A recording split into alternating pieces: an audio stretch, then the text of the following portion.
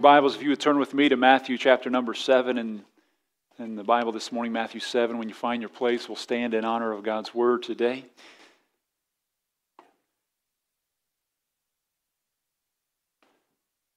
I told one of the ladies who's a teacher, I said, the teacher's prayers outbeat the preachers, because preachers they never pray for snow on Sunday mornings, but the teachers are longing for a snow day, so...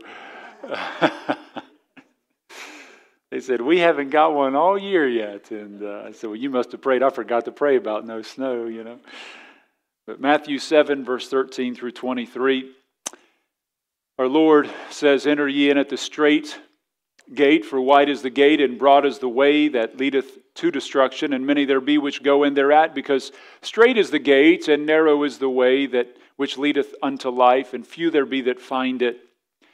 Beware of false prophets which come to you in sheep's clothing, but inwardly they are ravening wolves.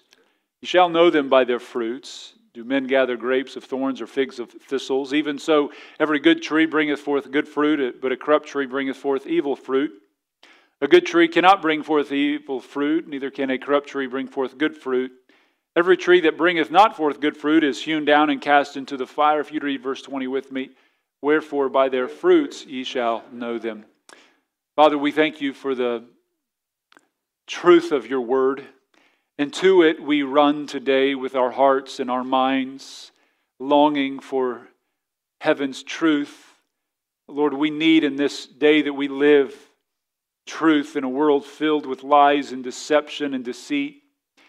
I thank you for the faithfulness of your people, both in the early and the second service. Thank you for those that are watching online. I pray that your word would be mighty today, Lord. I pray that it would give clarity, that it would remove any deceptions, that it would protect us.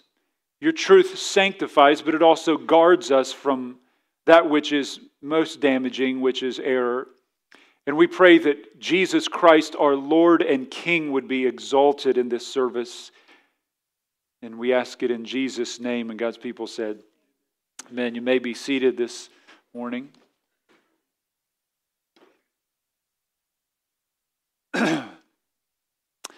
Matthew chapter 5 through 7 is the greatest sermon that has ever been preached in the history of mankind. And verse 13 through 27 are the conclusion to the greatest sermon ever preached. And this is also the greatest conclusion that's ever been given.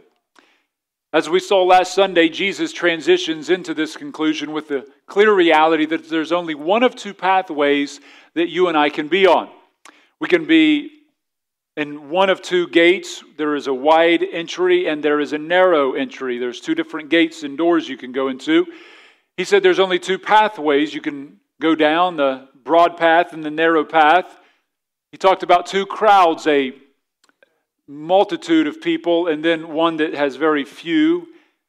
And then he says there are two outcomes, eternal life or eternal destruction. Jesus concludes in Matthew 25:46 this same reality when he said, these shall go away into everlasting punishment, but the righteous into life eternal. Jesus taught there is one of two paths that you are on. Everyone here today is on one of those two paths. Either you will spend forever in the paradise of God in heaven, or you will be separated from God forever in what Jesus calls hell. You say, why would anyone go on the broad path to hell? Well, Jesus tells us here, as we saw last week, its entry is broad. It's easy to go in. There's no narrow views of heaven here. All views are welcome. Its pathway is wide. It accommodates you. Whatever you want to do on this path, you're welcome to do. It is tolerant of all things. There is no talk of repentance of sin, living a holy life, no talk of fearing God. It's also highly populated. Jesus said there's many on this path, and population turns into a popularity, and so people think there's no way this path could be the wrong path because it's so highly populated. Also, this path doesn't say way to hell. Rather, the pathway says way to heaven. This is telling people that they're going to heaven, but in fact, they are leading them to hell. Then when you compare this to the only other option you have is the narrow way. And this is a difficult entry. You must believe that Jesus Christ alone is the way of salvation, that there is now salvation in any other, for there's no other name under heaven given among men whereby we must be saved, that He is the way, the truth, and the life. It also has a pathway that is hard. It includes denying yourself, taking up your cross, and following Christ. And it's not highly populated. This path has few on it. In fact, it's so few that Jesus was asked the question in Luke 13:23, are there few that be saved? Lord, are there few that be saved? To which Jesus responded and said, strive to enter at the straight or the narrow gate, for many, I say unto you, will seek to enter and shall not be able. Jesus didn't teach it's easy to be saved. He taught it's hard to be saved. People say, well, it's easy to be saved. What's easy about repenting of your sin, mourning over your sin? What's easy about surrendering your life to the lordship of Jesus Christ? What's easy about that? When you're saved, it's not as hard, but before you're saved, that is an incredibly difficult thing to do. Jesus preached that we must strive to enter. The word strive is a Greek word agonizomai. It's where we get the word agonize from. It's difficult to do. Hebrews 4:11 even highlights this. It says, let us labor, therefore, to enter into that rest, lest any man fall after the same example of unbelief. There is a labor to enter into that rest. You don't work for your salvation, obviously, but it is a labor to come to that humble place of repentance. Jonathan Edwards said that he spent 18 months agonizing over his sin. 18 months agonizing over his own sinfulness before he was surrendered to Christ. If those obstacles were not enough, our Lord highlights in verse 15 through 20 that there would also be preachers on the broad path at the entry points, inviting people to enter into the broad path, letting them think that that's the pathway to heaven. How incredible that at the conclusion of our Lord's sermon, after He gives a command to enter into the narrow gate and says to avoid the broad gate that leads to hell, that He immediately transitions into a warning about false prophets.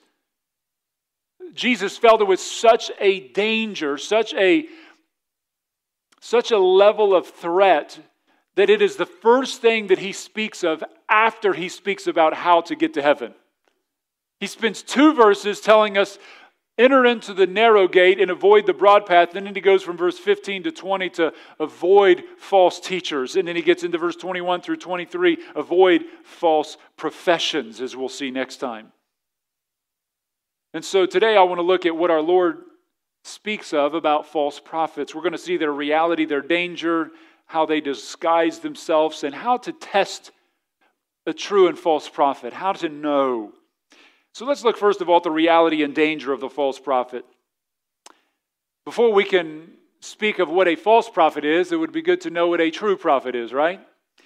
Now the word prophet, it's one who spoke on behalf of God to the people. The difference between a prophet and priest is this. A priest went to the people on behalf of God, where a prophet went to God on behalf of the people. The word prophecy means to speak forth, to proclaim. These were spokesmen for God. They stood before God's people and they declared the word of God. God used the prophets to reveal His word. This is how the Old Testament was written, and the New Testament as well through His prophets. They were in the Old Testament the thus saith the Lord men.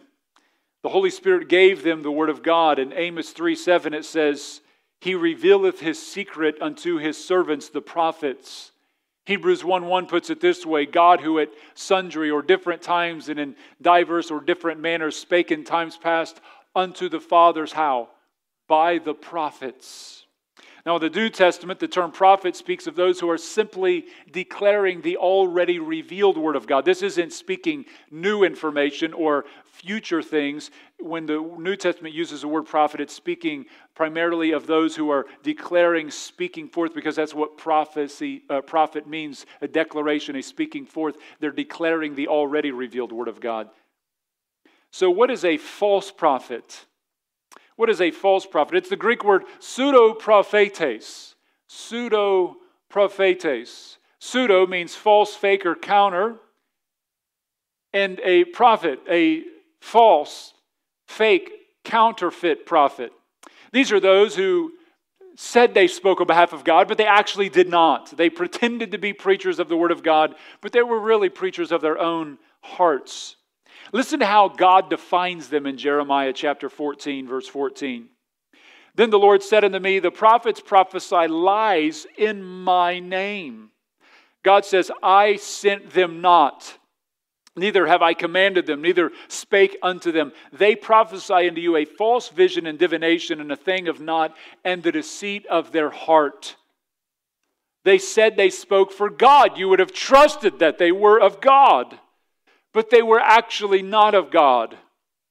Jeremiah 23:21, God says, I have not sent these prophets, yet they ran. I have not spoken to them, yet they prophesied. This is all through the Old Testament. I could give you dozens of passages on this. Now, what is the danger of false prophets? Jesus says here in verse 15, beware of false prophets. The word beware is a word that means to give your mind's attention to something so that you can guard against it. It's also in the present tense, which means in the present imperative, which it's something that you are to continually do. So give your mind's attention to this, continually be on guard for this, and do it all the time. Like constantly be on guard. And the reason you have to constantly be on guard is because the deceivers are constantly out there. They never stop. They continue to herald their false teachings. Jesus warned of false preachers and prophets in Matthew 7 here. In Matthew 24, verse 4 and 5, speaking about the end times, he says, he said unto them, take heed that no man deceive you, for many shall come in my name, saying, I am Christ, shall deceive many. Matthew 24:11, and many false prophets shall rise and shall deceive many. Paul warned of false prophets. This was Paul's warning when he left the church at Ephesus after being there for 3 years. In Acts chapter 20, he said, for I know this, that after my departing shall grievous wolves enter in among you, not sparing the flock. And he was greatly concerned about that.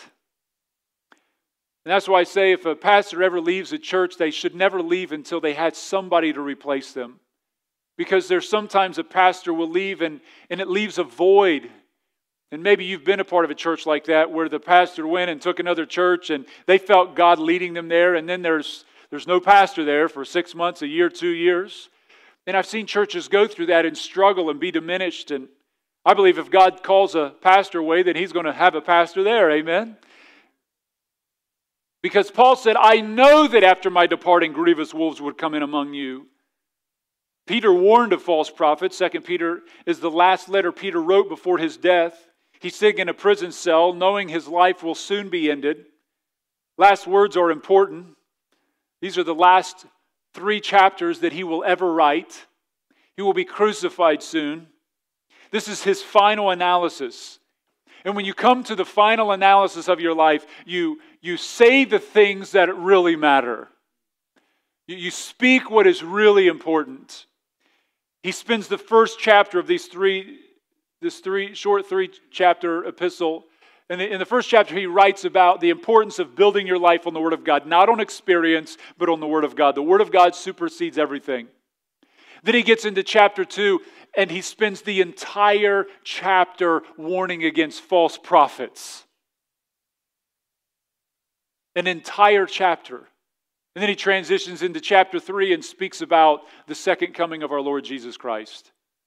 This was such a big deal in Peter's life that while he is at the end of his life, he warns them for a third of the last book that he wrote about false preachers and teachers and prophets. He says in 2 Peter chapter 2, but there were false prophets also among the people, even as there shall be false teachers among you who will privily bring in damnable heresies, even denying the Lord that bought them, and bring upon themselves swift destruction.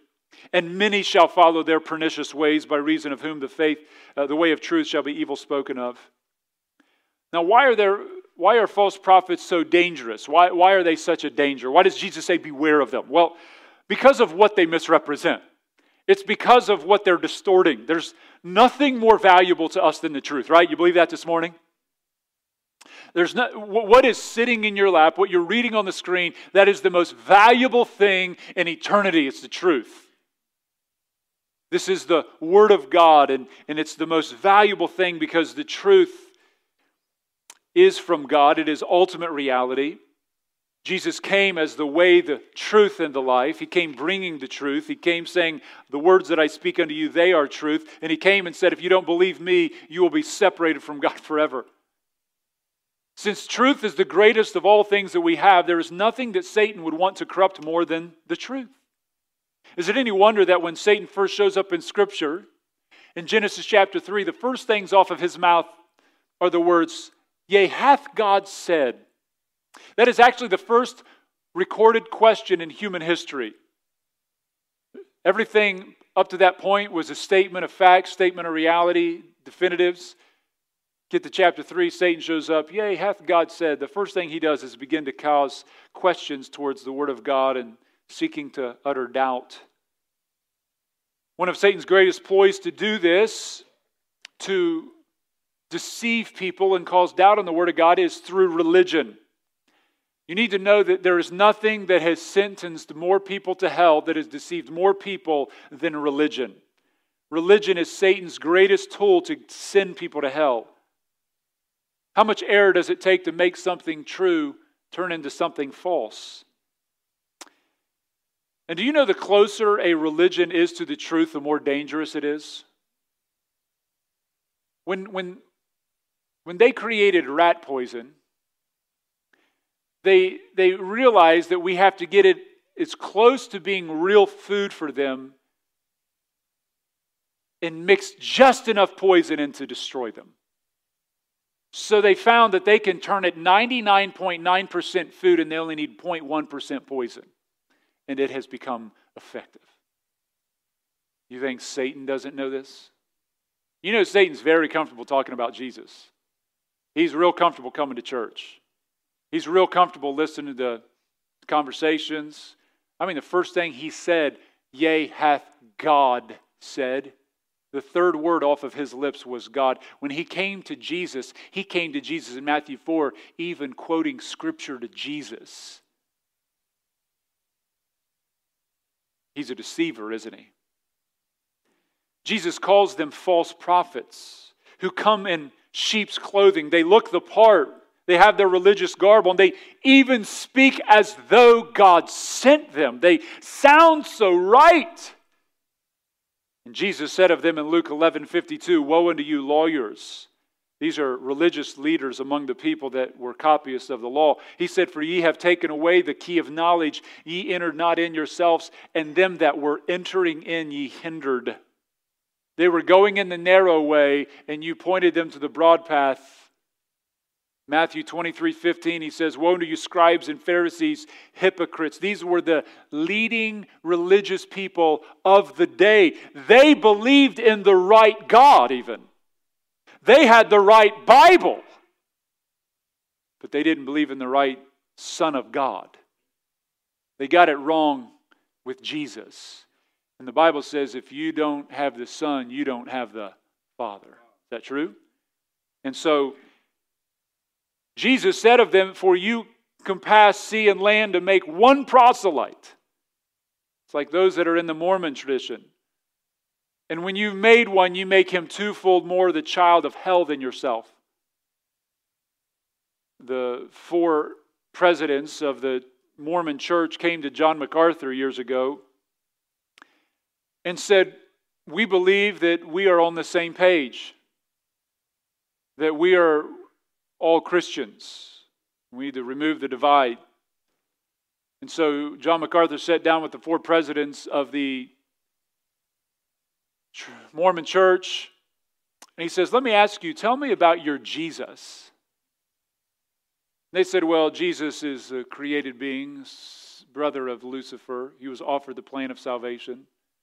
Satan was offered to fulfill the plan of salvation, but he rejected it, so Jesus did it.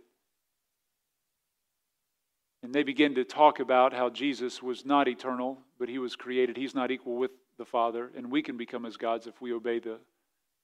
And he went down that road and he says, the difference is this. You have the same name, Jesus, but our Jesus are different Jesuses. And you may call him God, but your God is a different God than my God.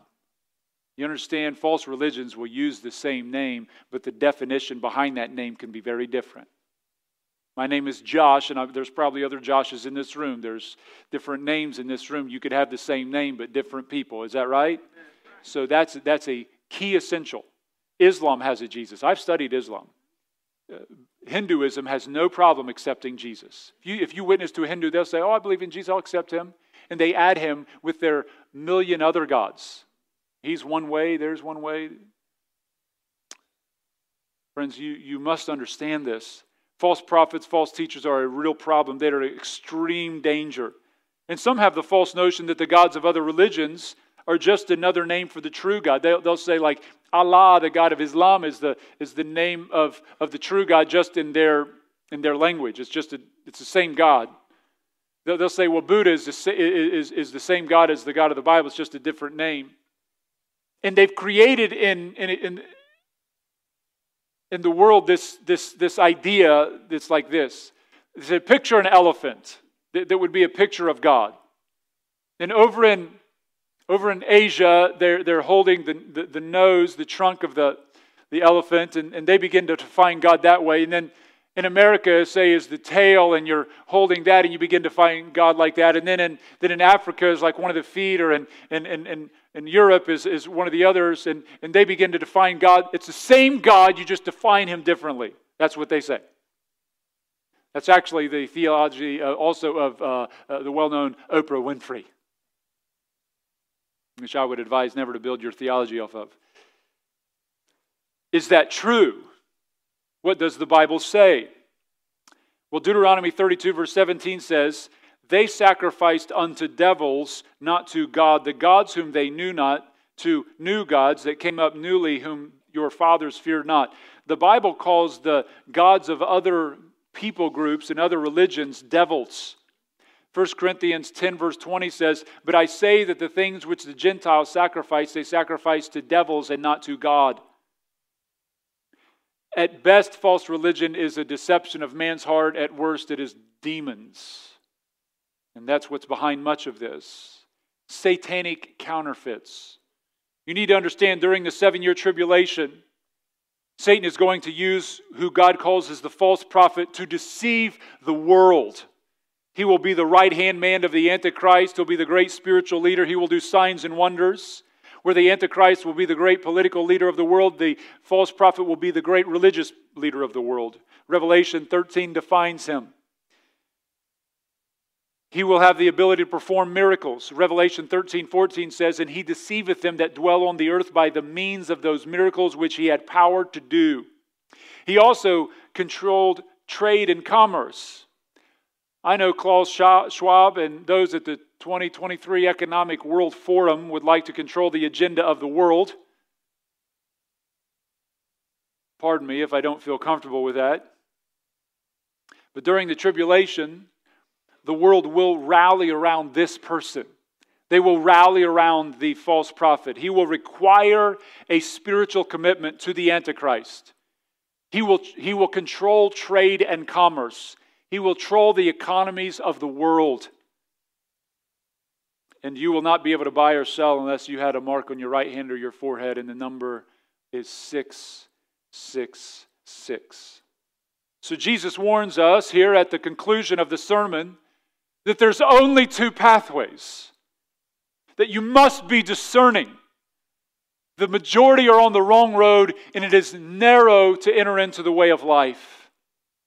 And then he says, be on high alert, be on keen observation. Have your senses alerted to the number of false mouths that will be alluring you into a false gospel, into the path that leads to hell. 1 John 4:1 tells us, beloved, believe not every spirit, but try the spirits, whether they are of God, because many false prophets are gone out into the world. We live in a day when people can become very upset if you point out that a certain group teaches something false. They look at you as though you're intolerant or mean-spirited, but actually you're being loving. Because doesn't love warn? Doesn't a loving parent tell his children, if you do that, that can destroy your life? That's not being intolerant. That's being a good dad and good mom. And it's being a good pastor when you stand up and you proclaim the warning of false religions. It's a good friend when they warn you. That's a wonderful thing to do. Now, secondly, we see the disguise of the false prophets. The deception and disguise of the false prophets. How do they come to you? Well, it says they come to you in sheep's clothing. They don't come looking like a wolf, right? They're not like, hey, you guys have seen Little Red Riding Hood, right? Like something seems a little bit awkward about that mask you have on. Such big teeth there, sir. This sheep's clothing is not speaking of what the sheep were themselves wearing. It speaks actually of what the shepherd was wearing.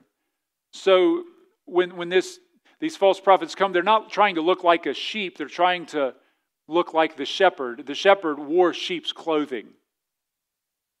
MacArthur says, just as the ancient false prophets often wore the garments of the true prophets, so false shepherds often disguise themselves as true shepherds. Satan's man goes under the guise of God's man, claiming to teach the truth in order to deceive, mislead, and if possible, destroy God's people.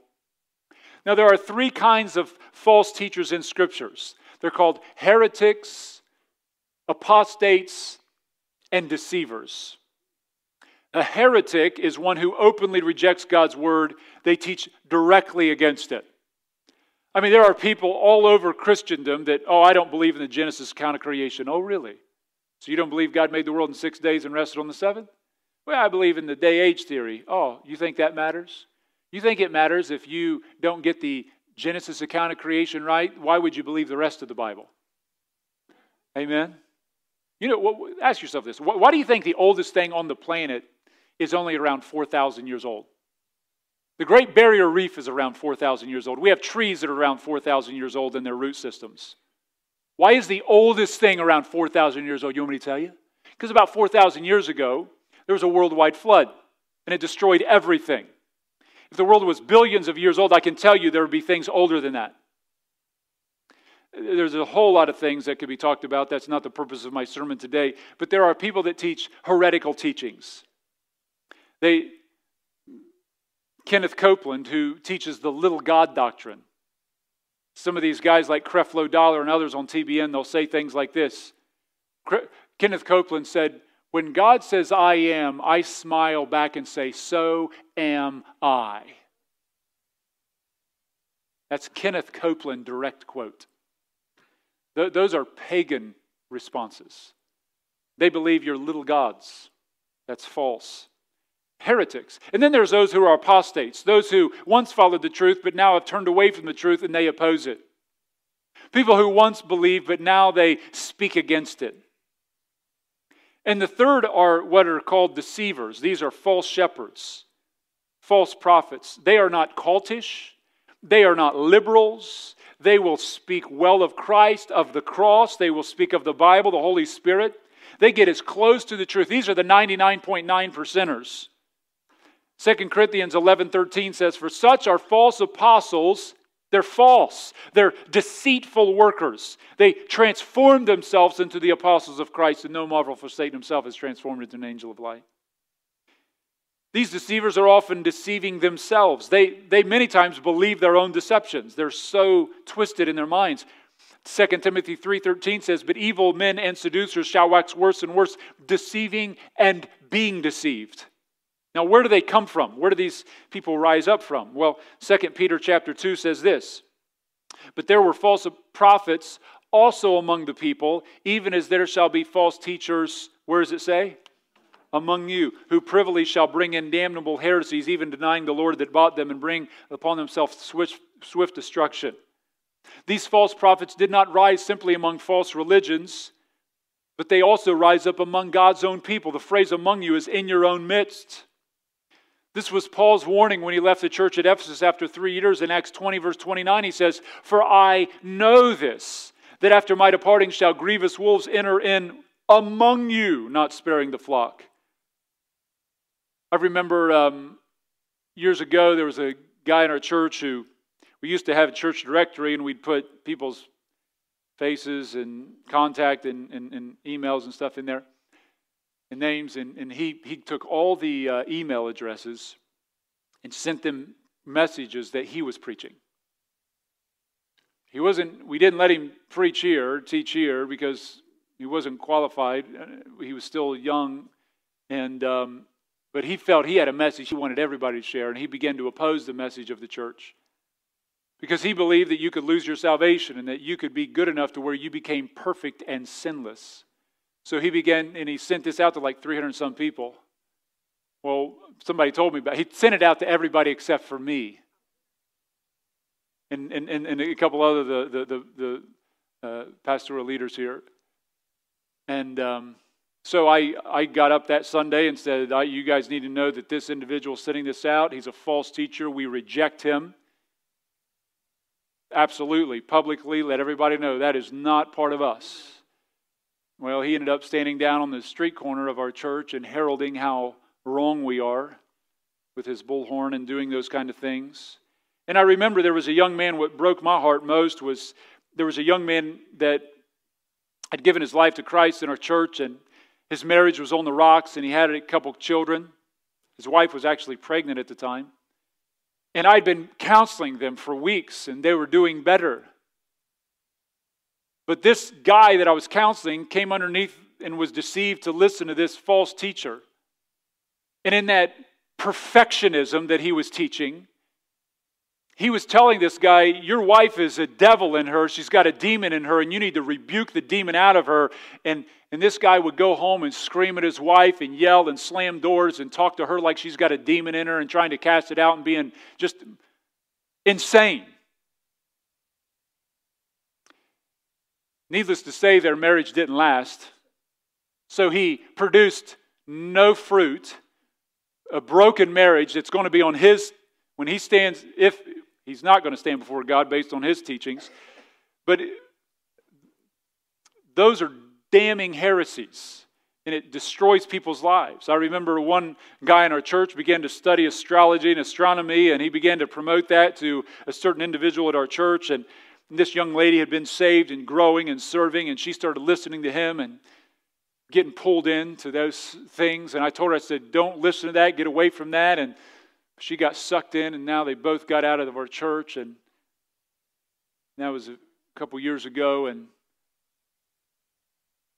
I said, were you still smoking marijuana when God was revealing these divine truths to you? He says, just for a little while, but I've been trying to get off of that. Oh, okay. So God's going to give you new divine truth while you're smoking marijuana.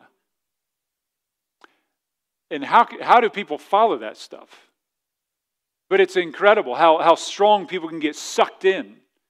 And a lot of times it's people, I'm telling you, they will make you think they know the Bible better than anybody else. And they'll give you a different twist on Scripture, and you'll say like, oh, I've never seen that before. Yeah, because nobody else has either.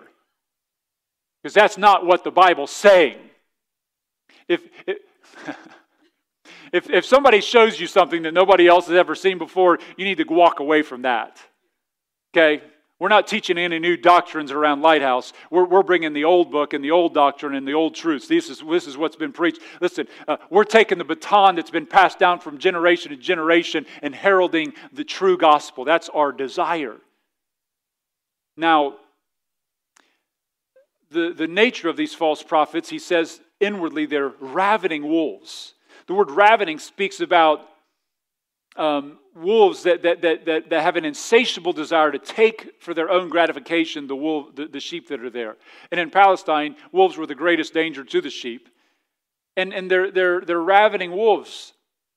And it speaks of false prophets who seek to represent Christ, but take people and use them for their own self-gratification in their own means. And that brings us to the final point. How do you identify true and false prophets? How do you identify them? Well, false prophets use orthodox language. They show biblical piety. They can almost be indistinguishable at times from true prophets. Jesus tells us there are some things that will reveal this throughout Scripture. It highlights some things. But he says here in verse 16, ye shall epigenesko, You shall epi, which is an intensification of gnesko, which means to fully know, like you'll know by experience. You will really know them by experience. You will fully know them. You'll fully be acquainted with them. You shall know them by their what? Yeah, you'll know them by their fruits. So let me give you 3 key ways that you can know them by their fruits. First of all, you can look at the fruit of their personal life. Are they faithful? Do they show integrity? Are they humble? Are they proud? Do they do questionable things? Do you see them jump from place to place? They're usually trying to get away from things that's following after them. One benefit of a long tenure as a pastor is you begin to know the pastor. The one benefit, I think it's good for senior pastors to stay in a location, because unless the Lord leads, and He can do those things, but I think it's important for people to be able to see that pastor, not just hear them preach, but to know their manner of life. To say, you know what, I've known that man for 5, 10, 15 years. I know them because I've seen them. I've seen their children. I've seen their family. I know who they are. 2 Timothy 3:10, Paul's last letter to Timothy, he says, "But thou hast fully known my doctrine, manner of life, purpose, faith, long-suffering, charity, patience." You just seen it. But if I've only been here, say Pastor Josh, I'd only been here for the last 3 months. I get up to preach. You guys would be like, I'm interested in hearing what he has to say, but you wouldn't know who I am.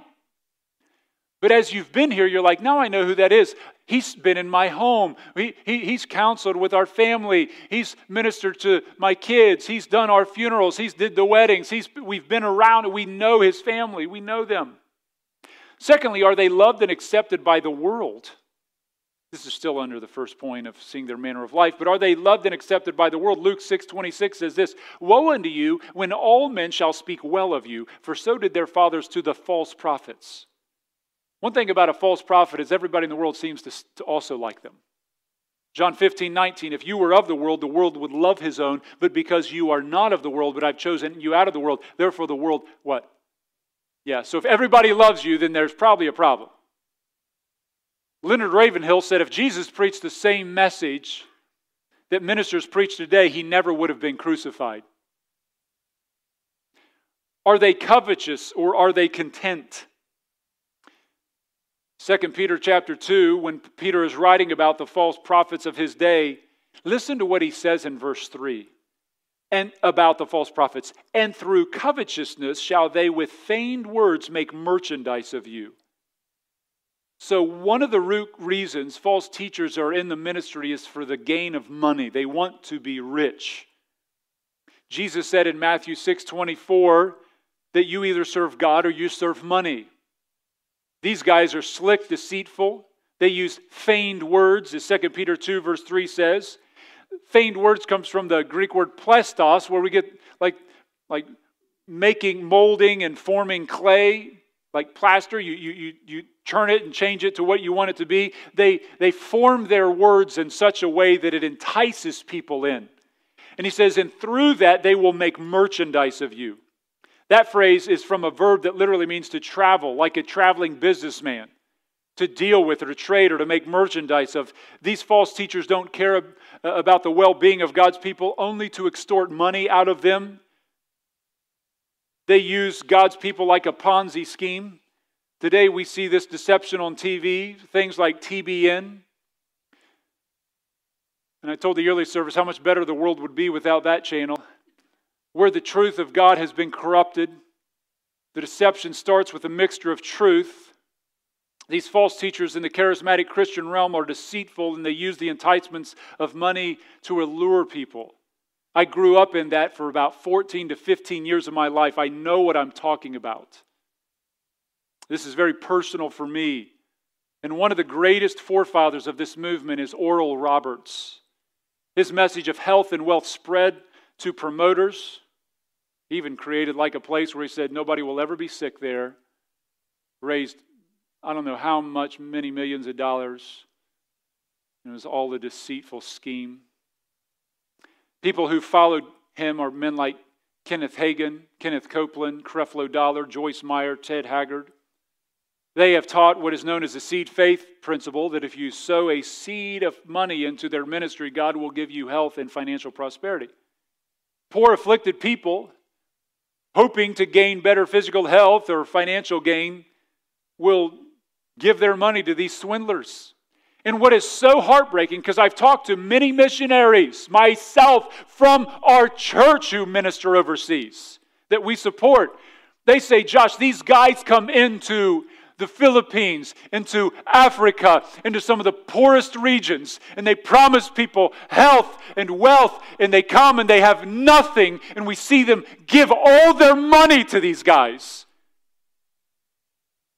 And they leave, and these people are left sick and destitute, and we're the ones cleaning up their mess.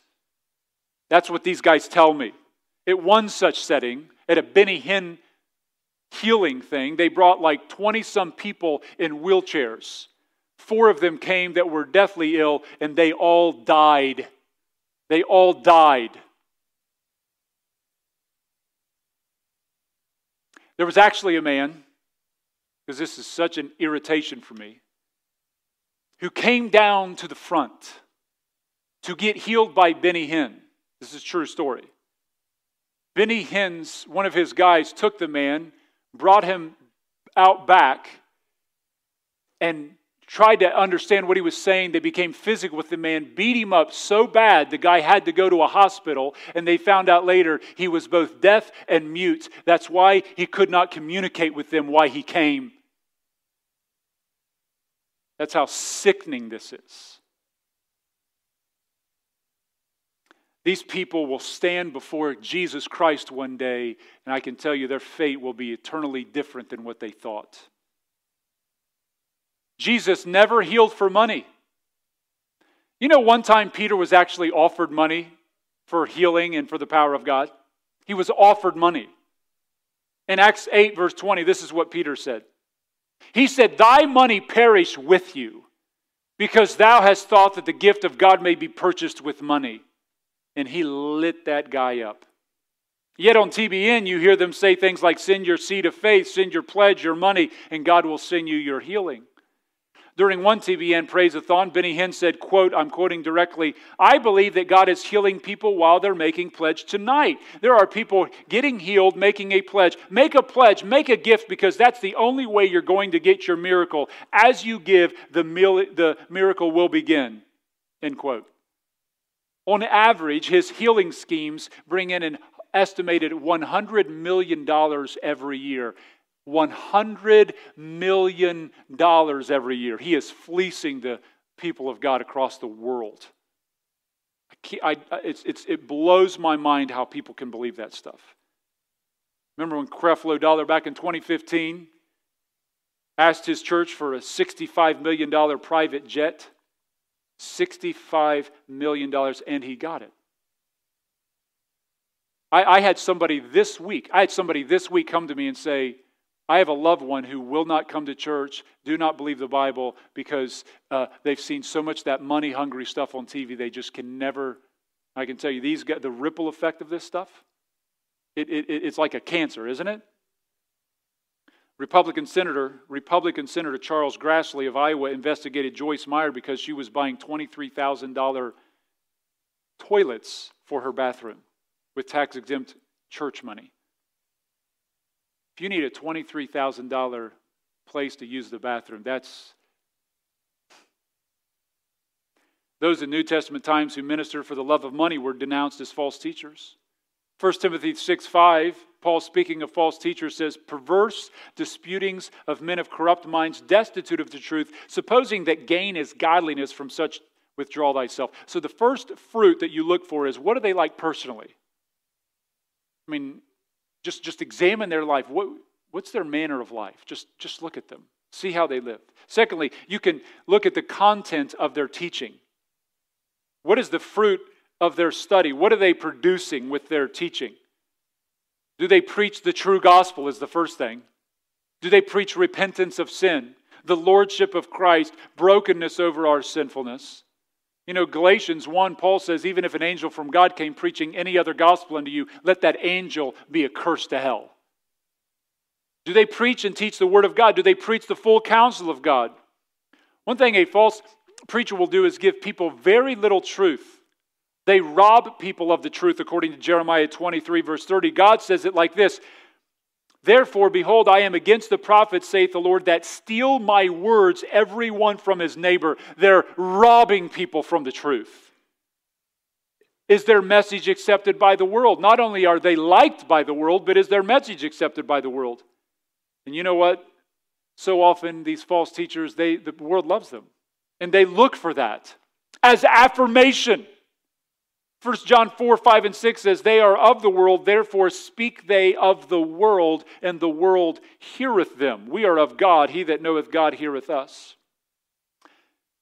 He that is not of God heareth not us. Hereby know we the spirit of truth and the spirit of error." And you get it, don't you? I mean, when you're sitting here, your spirit bears witness to the truth, doesn't it? I mean, your heart is like, I agree with God's word. I love that. Send 5 inches of snow, I'll still come to hear God's word. You're drawn to the word of God. And when you hear it, it doesn't put a distaste in your mouth. It's not annoying. You're like, I love preaching on repentance. I love the lordship of Christ. I love being humbled by God's word. I don't want pride in my life. I love being challenged to evangelize, to live a sanctified life. You're drawn to that. You're not drawn away. But I can tell you, friends, you go into a false teaching church. I was asked when I first came to Xenia to go speak at this thing where there's a lot of different churches and preachers. I gave the clearest message of salvation I could give in challenge of sharing the gospel. And I had several of those pastors in there so angry with me. And I thought, this is why I don't want to be a part of this kind of a group. I don't want to be a part of those who don't even know the gospel. They need evangelized. And there's other faithful churches in this area, praise God, amen. That we're not the only church that preaches the gospel, but there are some that don't even know it. But also, is their message scripture light and story heavy? You ever been to a church like that? It's like, are they going to get to a verse yet? The pastor kind of comes in and he'll talk to you for about 15, 20 minutes. And their sermon only goes for about 25. You're like, you going to put any meat on them bones? I mean, give me something. You know why we always have you stand and read? Because the primacy is there. That's where we started and it's where we'll end. Where else do we go? When a guest preacher comes, you expect him to preach the word, right? When he opens the Bible, you usually stand and he's like, okay, go ahead and stand. We'll go ahead and read. I mean, it's like this because we have a reverence for this book. This isn't man's word here. Do they seem to fear the world more than God? Do they seem to seek to be accepted by the world more than Christ? Today, many pastors and churches are afraid to offend the world. They're afraid to say the word hell or holiness or repentance, sexual sins such as adultery, fornication, homosexuality, and transgenderism. Like, you can't say those out loud. Really.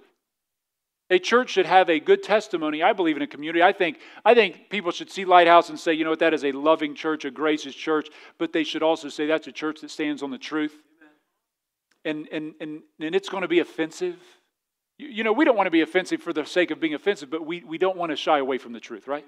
And so James 4:4 says that friendship of the world is enmity with God, and James considered it spiritual adultery to seek to align yourself with the world.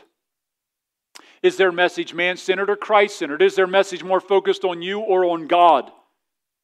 Is their message about how you can live your best life now or how you can die to yourself to live for Christ? Is their God more focused on blessing us physically, seeking us to have like physical prosperity, or seeking us to be pure and holy?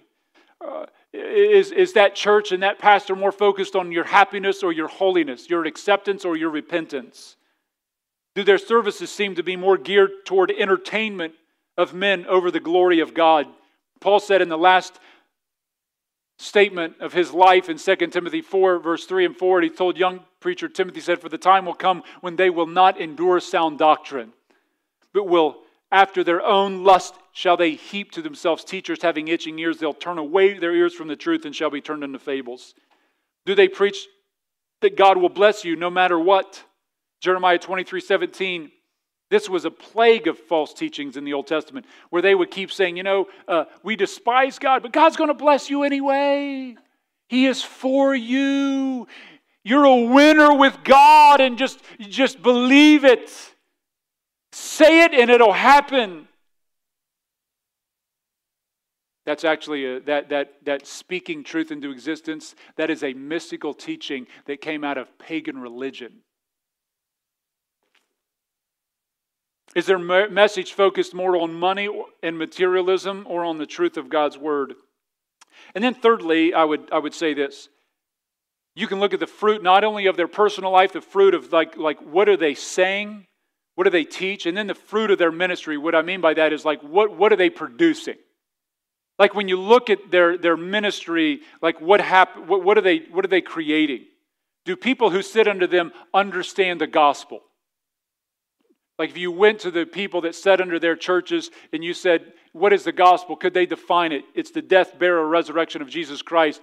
How do I get saved? You must repent of your sins, trust in Jesus as Lord, believe the gospel, believe in Christ's death, burial, and resurrection. If you ask them, how do you get to heaven? Would they be able to give you the answer? Let me ask you this. Think about the church that you came out of or that you grew up in. If you were asked the question, how does a person get to heaven? In that church you grew up in, would they have been able to tell you? Would you have been able to answer that? I mean, I've talked to hundreds of people from multiple different kind of denominations out there. And in some certain groups, you could ask I've talked to hundreds and hundreds of Catholics. Not one of them have ever looked at me and said, you must trust in Jesus Christ as your Lord and Savior. Hundreds I've talked to have told me, I don't know what I would say to that. So I know that teaching is false. It's not only false because of what they're producing, but it's also false because I know their doctrine. I know Catholicism more than most Catholics do. I've studied it quite a bit. And so just know that you look at that and say, do they know the gospel? We've had people who've come out of some mega churches, and some mega churches are preaching the gospel, praise God for that, but there are some that are just making people feel good, having a concert and slapping on the back and having a good week, right? And we've had people come in and they don't have a clue what the gospel is. Well, tell me when you got saved. Well, I believe in Jesus. I asked him to save me. Well, what's the word repentance mean? I don't even know what that, I've never heard of that. You know what lordship of Christ, have you ever surrendered to the Lord of Jesus Christ as the Lord of your life? Well, what's that mean? Just because the church they went to never talked about sin, therefore you would never repent of what they don't talk about, right? You just made some mistakes, but you're on God's team. Pray this church-wide prayer at the end with me. Does the fruit of their ministry produce people who love others as themselves, or does it produce people who love themselves? Does the fruit of their ministry produce humble people who are broken over their sin, and therefore they're easy to forgive others, or do they produce prideful people with self-righteous, unforgiving spirits? Do their ministry produce a church that looks like Christ or a church that looks like the world? Do they produce people who love the Lord Jesus Christ, which flows to outward obedience? Do they live a surrendered life to the Lordship of Christ? And you just ask some of these questions and you'll begin to see it. You'll see it. Do they love the lost? Do they love people? And let me give you a couple other keys. Not only examine their fruit, as Jesus says, you'll know them by their fruit, their personal life, their teaching and ministry, but also to avoid deception, you have to build your life on the truth. Acts 20 verse 31 says this. Paul says, therefore watch and remember that by the space of 3 years I cease not to warn everyone night and day with tears. And now, brethren, I commend you to God and to the what? And the word of his grace. Not tradition, not ecumenicalism, nothing, to the word of his grace. The word is what builds us up, right? And is able to give you an inheritance. To the law and to the testimonies, the Old Testament says. And then also have true godly examples, preachers, teachers, mentors in your life. People that have been in the faith for decades.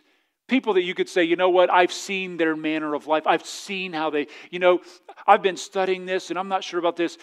Pastor Josh, what would you say? And you would go to people that are deeper, they've been saved longer, and you could go to somebody, and we have many of those men and women in our church. You could go to them and say, hey, I had some questions about this. What do you think? I don't want to get steered in the wrong direction.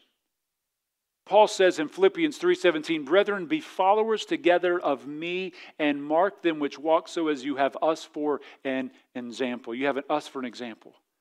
Have those godly examples. And so, as I conclude, in a world of religious deception, you have to stay in the Word.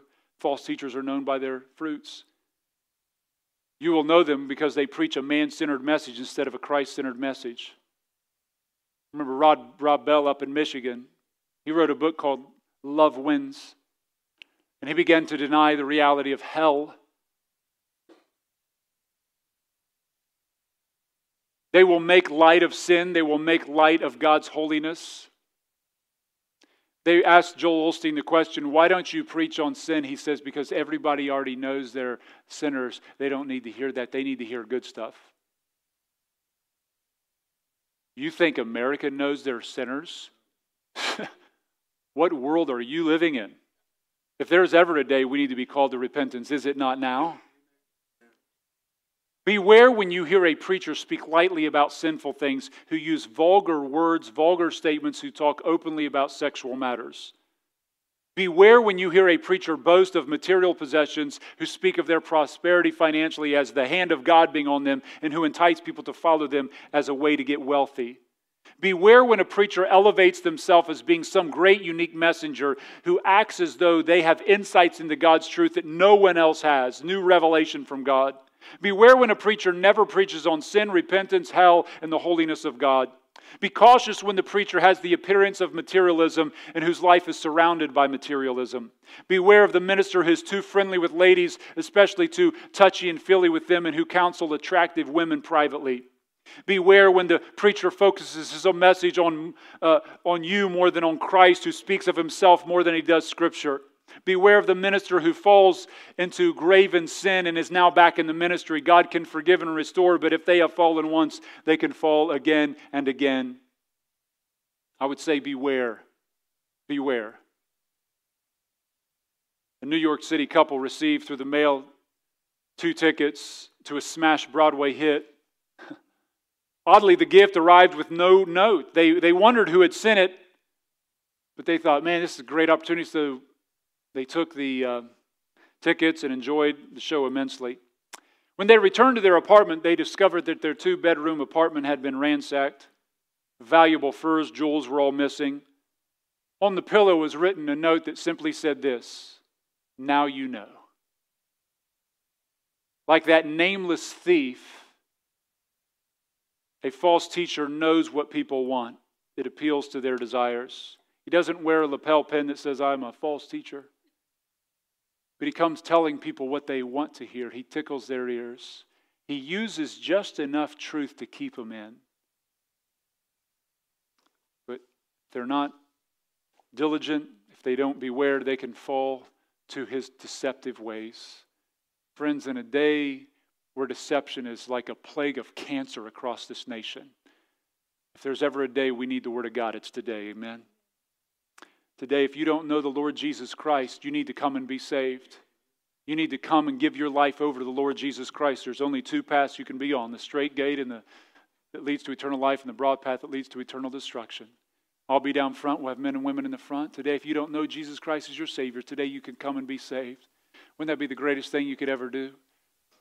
If you're here today, maybe you're struggling with some questions, some concerns. Maybe there's some doubts, and Satan will stir up doubts in believers' minds, cause you to doubt things.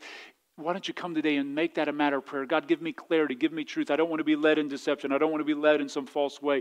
And so pray for wisdom, pray for guidance whenever different things, different teachings or anything comes into your heart and mind. With YouTube, there's probably somebody every week who comes to me and says, Pastor, can you watch this 3-hour thing and tell me what you think? And I'm like, no, I can't spend 3 hours looking at that, but I can tell you, get in your Word. Amen. Don't spend 3 hours on a video when you haven't spent 30 seconds in the Word of God this week. And all God's people said. And so, if you don't know Christ today, why don't you come? If you have a burden on your heart, why don't you come, my friend? Let's all stand as we pray. The altar's open. You're welcome to come. If you need to make a spiritual decision today, I invite you to come. Father, we thank you for your word today. It is our joy. It is our wisdom. We thank you for your word. We thank you for the gospel. God, I pray right now that in this room and even watching online, anyone that doesn't know the Lord Jesus Christ as their Savior, that today they might come and be saved. I pray that your Holy Spirit would grip hearts. God, I pray that you would bring people clarity, that you would open eyes of the blind. God, I pray that you would give us spiritual sight. God, I pray that you would protect us from the enemy, from deception. Be glorified in all that's said and done. We give you this time now and ask it in Jesus' name. Amen.